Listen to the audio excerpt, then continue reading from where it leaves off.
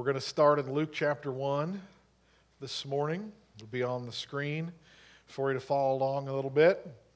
In the 6th month, the angel Gabriel was sent by God to a city of Galilee named Nazareth, to a virgin betrothed to a man whose name was Joseph, of the house of David. The virgin's name was Mary, and having come in, the angel said to her, "Rejoice, highly favored one, the Lord is with you. Blessed are you among women."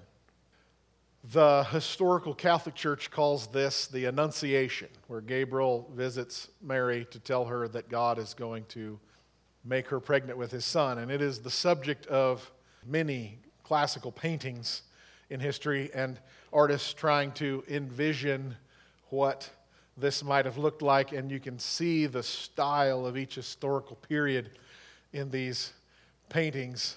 To us, things that look funny like the halos and unrealistic, but in classical art, they're trying to do more than just the subject of the painting. They're designing the visual piece. Each individual historical period, you can tell that one is from the 1600s after the Renaissance. Things got much less flat, but still we have this very unreal life, unrealistic looking poses and interaction, and even the room itself, to see how people in history have envisioned these things. But 100 years ago, we get this. This is in a museum in Philadelphia. And I think that's an interesting painting. Mary's room is presented very historically accurate. Here's this woman not in a pious pose, but a timid one. And this glowing light before her. It's the only painting that I found that didn't paint Gabriel as a human-looking angel. I don't know. Maybe it was just a light with a voice. But I find that interesting, and I wanted that picture in your head as we move forward with this scripture.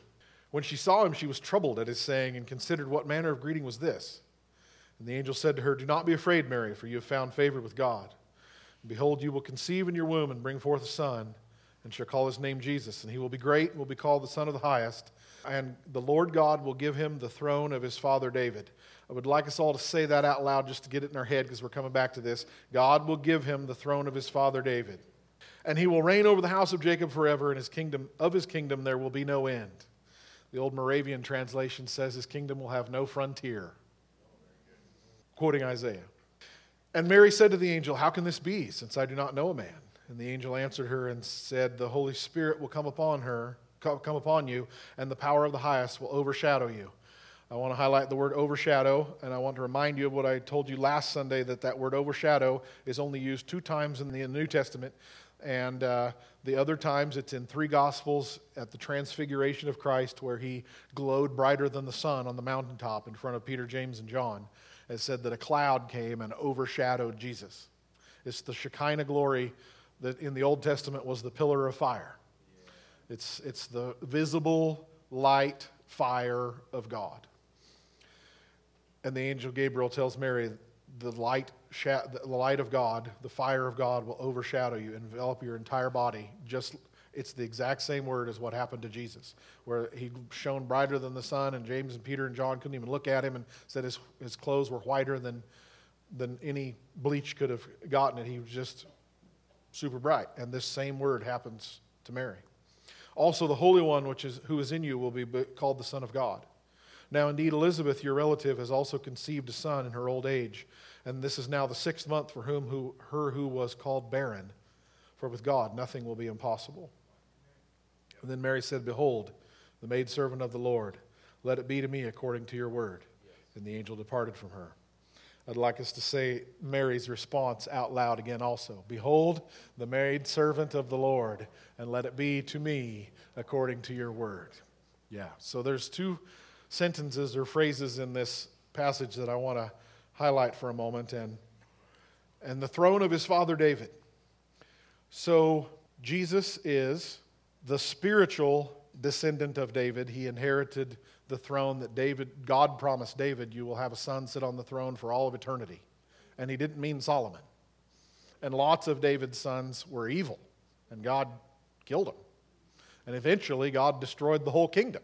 Just took them out, brought in the Babylonians and said, "You're done." So when God promised David you'll have a son sit on the throne forever. Obviously, he means Jesus. Jesus is the spiritual inheritor of the throne of David, but Jesus is the physical descendant of David, because both Joseph and Mary are descendants of David. And it gets mentioned, but sort of in passing, in the Christmas story and sermons and songs, that Joseph and Mary are of the house of David and the family of David, and that's why they have to go to Bethlehem and so on. But I don't think I've ever heard anybody say that Joseph and Mary are literally a prince and princess. They are. In every factual, literal, true way, Joseph should have been king. He is the direct descendant of all of the kings of the Old Testament.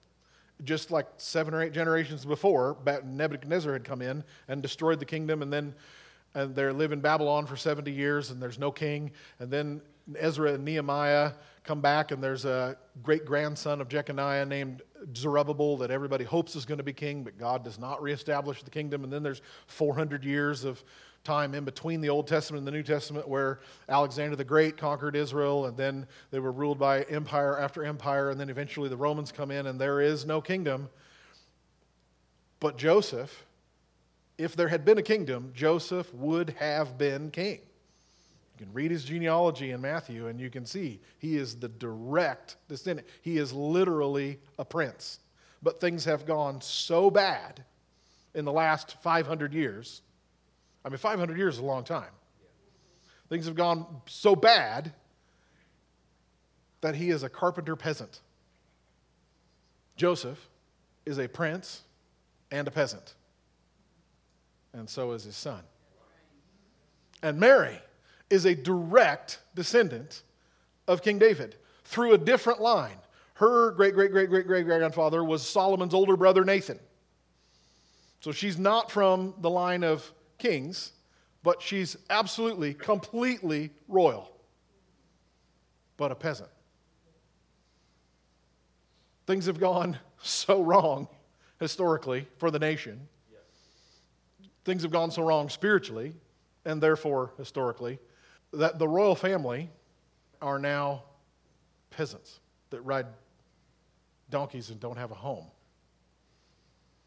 And the man who should be king of Israel, Joseph,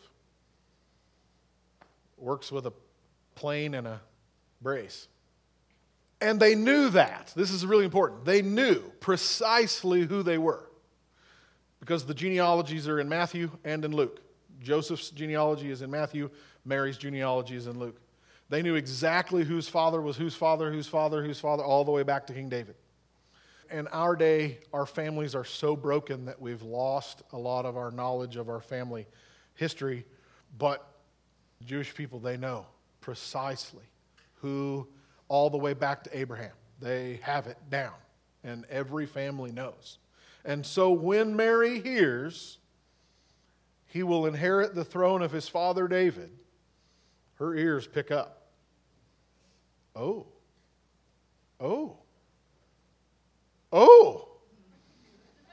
What is this? Is this what I think it is?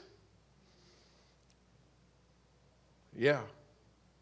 At this point, I just want to point out that Joseph and Mary are peasants. They're royal peasants, as is their son. That is the perfect way to describe Jesus. He's the king of the universe who made himself the servant of all. The lowest, nothing. And then I also want to highlight out of this Luke 1 passage, Mary's response to Gabriel, "Be it unto me according to your word." Other translations, "I'm the Lord's maid, ready to serve. Let it be with me just as you say." And another translation, "I am his servant. I accept whatever he has for me. May everything you have told me come to pass." I am his servant. I accept whatever he has for me. That's pretty amazing, instant humility. And I know I highlighted this last week, but I can't get away from it. I tried. I cannot get away from surrender. She instantly surrenders completely. And she knows what this means. In the family, in society, in the town, she knows what shame and rejection this means to be pregnant before she's married. She knows, but the angel mentioned something about the throne of our ancestor David. Something. That there was something in there. I remember it. I was shaking quite badly, but I remember distinctly he said something about the throne of his father David. Mary's submission is so instant and so complete as she says this sentence that historically the church, and historically there was just one Catholic church before the Reformation, the people in the church have been astonished at Mary's instant willingness, instant submission, instant surrender, yielding, that people had a hard time believing that a normal person could do this, could respond to God this instantly, this completely. Yes, God, whatever you want to do with me. So there's the Catholic teaching that Mary never sinned, that she was created from her, in her mother's womb, that she was immaculately conceived, born without sin. You've heard the term immaculate conception? I'm not here to pick on the Catholics, but the Catholics believe that Mary never sinned. She was born outside of sin, and when they use the term immaculate conception, they don't mean Jesus, they mean Mary. That she couldn't have instantly and fully submitted unless she was already sinless. That she lived in a permanent state of grace and that was sinless all of her life. But that teaching of the Catholic Church is actually relatively new. It wasn't even made official until 1850. But none of that's in the Bible. What we have here is just a real, normal, everyday, I'll call her a girl, because she is, maybe 15, 16, who's just amazingly humble, has a pretty dramatic, terrifying experience. I think if you had an angel show up in your dark bedroom glowing like the sun, you would say yes, sir, to what he said to. What the rest of us might not do is live it out after he's gone. We might talk ourselves out of the obedience, but Mary didn't. But I'll bet we'd all say yes, sir. We just have a normal, everyday girl who was just so beautifully humble that God picked her to be mother of his son. And in this next year, she has many supernatural experiences. At some point, the Bible doesn't describe it actually happening, but at some point that overshadowing happened, where the Shekinah glory cloud of God came onto her body, and Jesus was put in her womb. She goes and visits Elizabeth, her cousin, who's pregnant with John the Baptist, and John the Baptist in his mother's womb senses the presence of the Christ in his mother's womb and leaps for joy. And Elizabeth prophesies, and Mary is overcome by the Holy Spirit and prophesies, sings a spontaneous song called the Magnificat. Then Joseph has his dreams, confirming that he's not supposed to divorce Mary. No, Mary didn't cheat on you. She actually is still a virgin, and this actually is me. It's not just her excusing. And then the birth comes, and the shepherds show up, talking of angels singing and the sky lighting up in the night, and that had to be pretty amazing and shocking. A confirmation that we're not crazy. Maybe everybody is, but we're not making this up. And it says that the entire town of Bethlehem wondered at what the shepherds said, but Mary just pondered it all in her heart. And then some point later, these foreign magi speaking a different language come and they bow down in front of my child and call him king. I remember something the angel said about inheriting the throne of his father David. I remember something. There was that line in there somewhere. I was pretty scared, but he did say that, I'm pretty sure. And then it gets confirmed by the Magi. And then 8 days later, they go to the temple. And Pastor Josh, a couple Sundays ago, told you the story of Simeon and Anna in the temple when Jesus was circumcised. In Luke 2, there's this man named Simeon who was very old. The Lord had told him that he would not die until he saw the Messiah. And he is taken by the Holy Spirit into the temple the day that Jesus is being circumcised at 8 days old. And he finds Joseph and Mary, and just purely by faith, following the Holy Spirit, not knowing this. I mean, there's a whole bunch of boys there that day to be circumcised. Jesus isn't the only one, but he knows exactly which baby to grab. And he prophesies over Jesus. And then at the end of this passage, we get to what Simeon says to Mary. Luke 2, 33 to 35. And Joseph and his mother marveled at those things which were spoken of him. And then Simeon blessed them and said to Mary his mother, Behold, this child is destined for the fall and rising of many in Israel, and for a sign which will be spoken against. Yes, a sword will pierce through your own soul also, that the thoughts of many hearts may be revealed. And I want to highlight, a sword will pierce through your own soul also. And I want to submit to you that I think out of all of the story of Jesus' birth, I think that is the most supernatural sentence in the entire story. More than the angels in the sky, more than the star, even maybe more than Mary's supernatural pregnancy. And we'll get to that, but a sword will pierce through your own soul also. So Mary has this season, this year, that is extremely supernatural, spiritual, wild stuff happening. People prophesying over her baby, and a visit of an angel to her bedroom, a visit of the Shekinah glory of God to her bedroom, and Joseph's dreams, and the star, and the angels, and then stuff gets really dramatic with Herod trying to kill the babies, and Joseph's having more dreams, and we have to run for our lives, and then at some point they get to go back home after Herod dies, and they get to live in Nazareth again, finally, and then everyday life begins. Again, the Catholic Church teaches that Mary was perpetually a virgin, never had any more children, but the Bible specifically lists 6 more, 4 other brothers, and it says, and sisters. So Mary had at least 7 children. The other reason she's not a perpetual virgin is because it says in Matthew that Joseph did not know her until she brought forth her child. Joseph and Mary had a normal marriage from there on, and it was everyday life, and it's cooking and cleaning and sewing and changing diapers, changing Jesus' diapers. That's a wild thought. We're not told really any of his childhood and any of his 20s. We don't know. But we can know that some things, Mary saw some supernatural stuff. Some things were clearly different about this boy that she's raising, because when he's 30 years old, there's a family wedding, and at the wedding, they run out of wine. And Mary says, they've run out of wine. And Jesus is like, why are you telling me?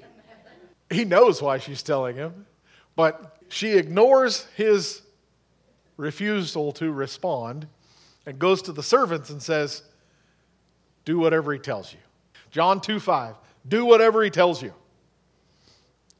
And Jesus is like, Mom, it's not my time. There's some amazing vibe between the two of them where she has seen some really wild stuff that he has done privately, at home, in the family, or whatever. Just private conversations they've had, things she's seen him do. She knows we don't need to go buy more wine. He can do this. And he clearly doesn't want to do a public miracle yet. But she just ignores that, goes to the servants and says, do whatever he tells you. This is one of the most important verses in the Bible. Where else can you get the entire Bible in one sentence? Do whatever he tells you. I mean, if you don't know any other Bible verse in the entire book, memorize this one. Do whatever he tells you. I mean, this is the gospel. That's salvation. That's the will of God. That's universal history. Do whatever he tells you. Mary is the first one to preach the gospel.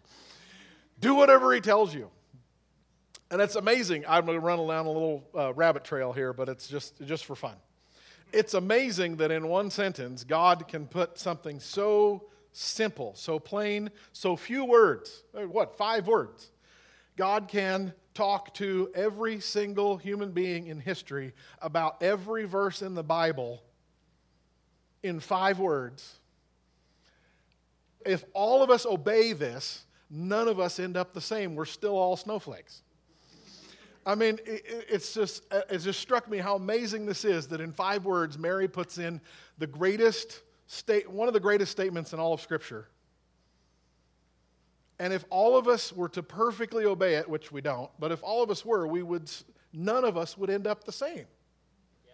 We'd still all just be us walking with God. And I did the math on this, and I want to show you. There are 31,102 Bible verses, and there have been 10 billion people. There's 8+ billion alive now, 2 billion throughout history, times 10 billion people. If all of us obeyed every single Bible verse only once, that's 311 trillion combinations of how our lives could turn out.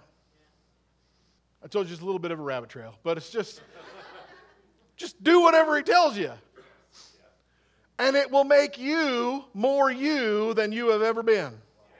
And it will make him more king than he's ever been. Okay, so back to the Scripture, just for fun.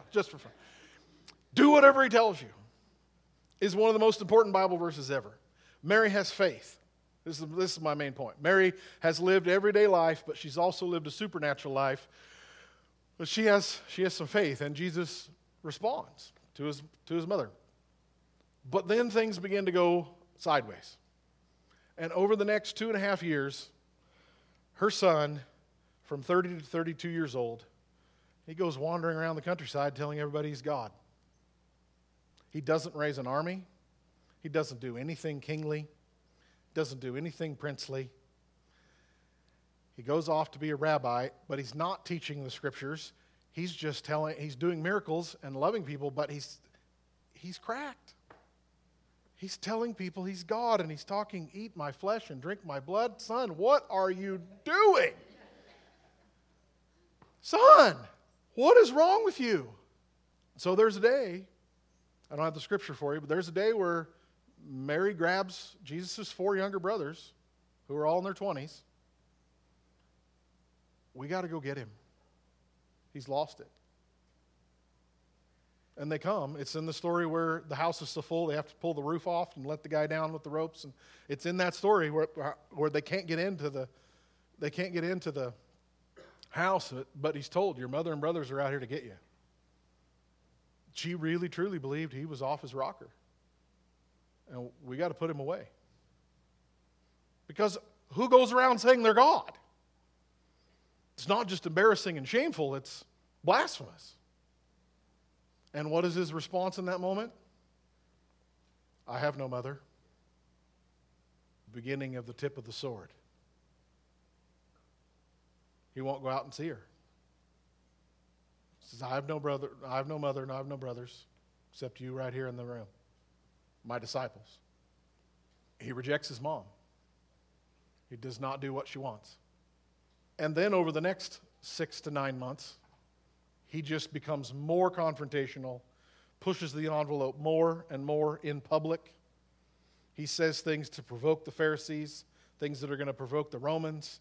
And Mary is there. You can see it as you read all 4 Gospels together in sort of a timeline. You can see Mary is there around the whole story. She's watching, and her heart's got to be breaking. It's desperate. Son, this is not the way you build a kingdom. This is not the way you're going to get the throne of your father David. You're ruining it, son. You're ruining it. The angel said, the Magi said, the angels said, the shepherds said.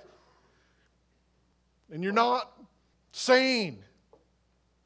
And then he pushes it so far that they arrest him and they beat him up.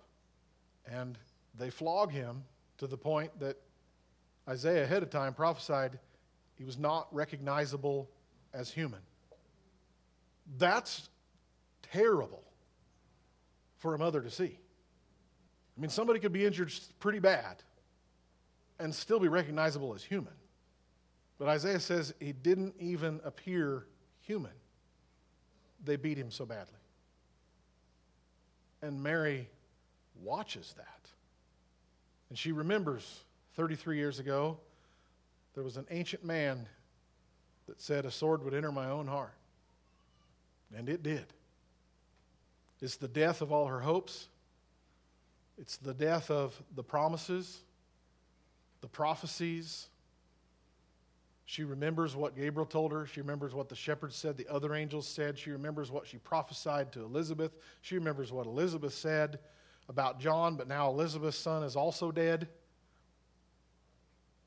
God, what are you doing? What are you doing? Our family's coming apart, and the prophecies are dying, and what is this, God?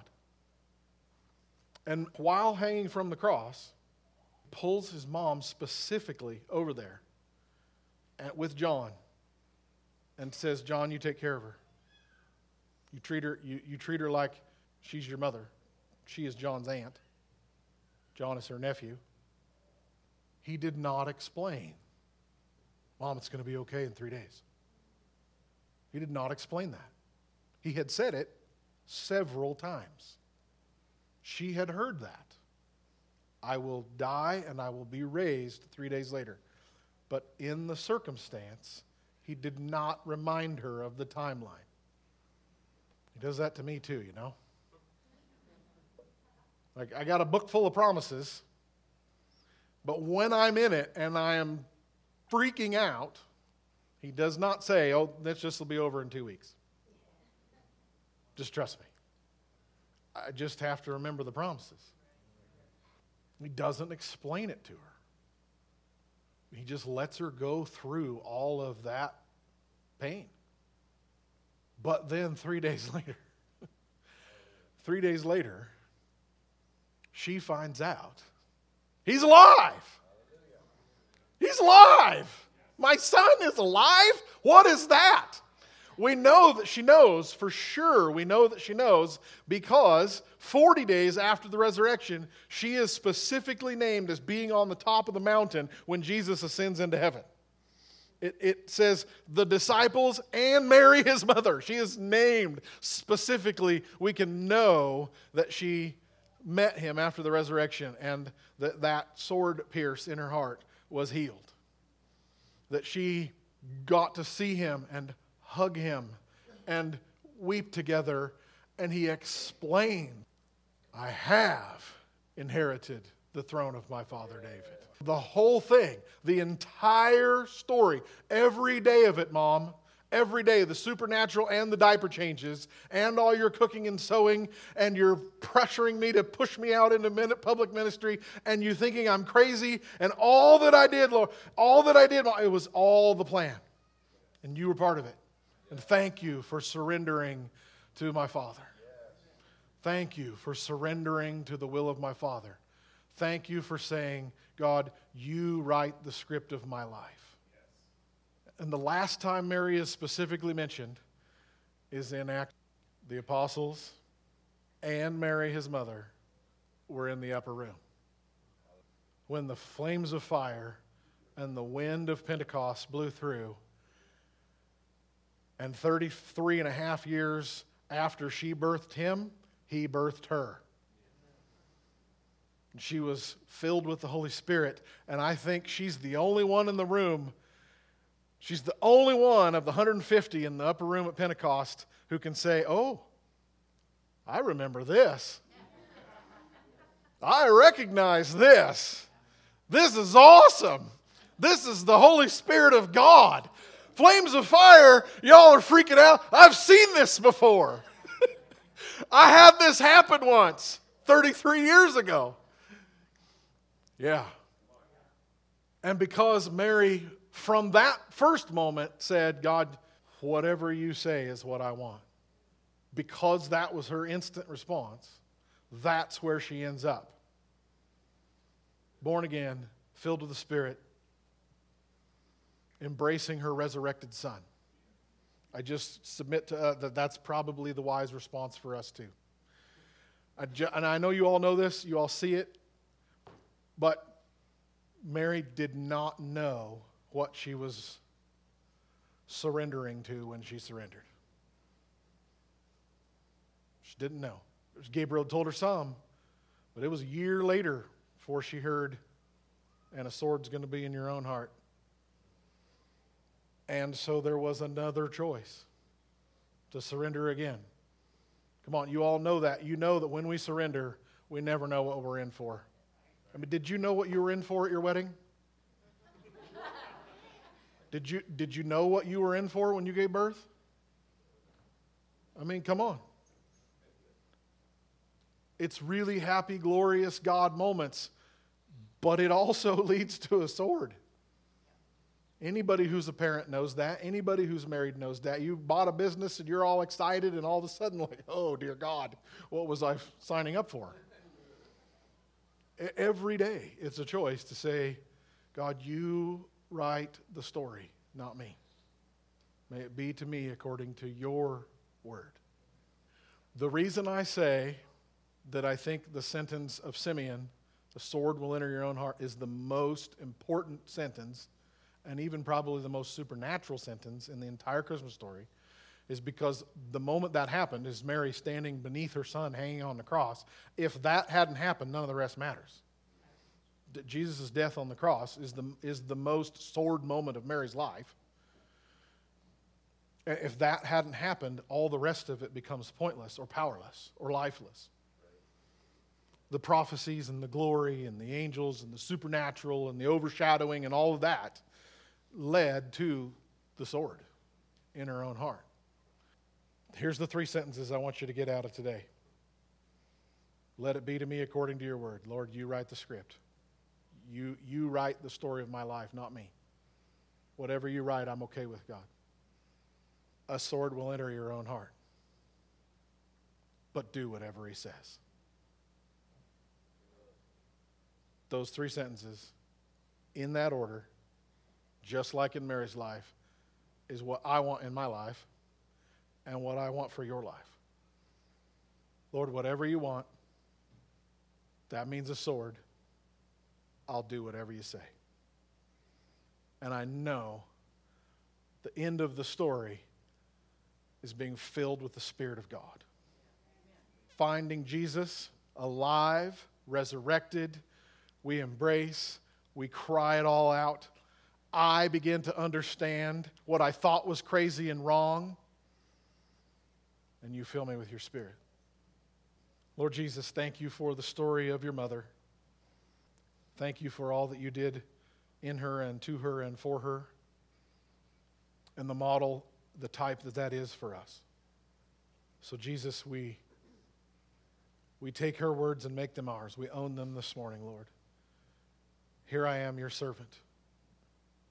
May it be to me according to your word. You are the one scripting our lives. We are not. It is only for us to surrender, to yield, to submit, and say yes. And Lord, we know that life will never be without pain. And obeying you doesn't fix all our problems. In fact, obeying you brings the sword a lot of times. But you tell us ahead of time, this is the way it's going to be. And in the end, it will all make sense.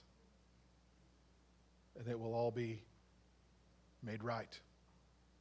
And so we own Mary's words, that we will do whatever you tell us. We'll do whatever you say. It is the sentence of our life, Lord. We do whatever you say. Lord, in Jesus' name, I speak peace on earth and goodwill toward men. Peace to every heart in this room. That your peace would emanate through us into our families today and tomorrow.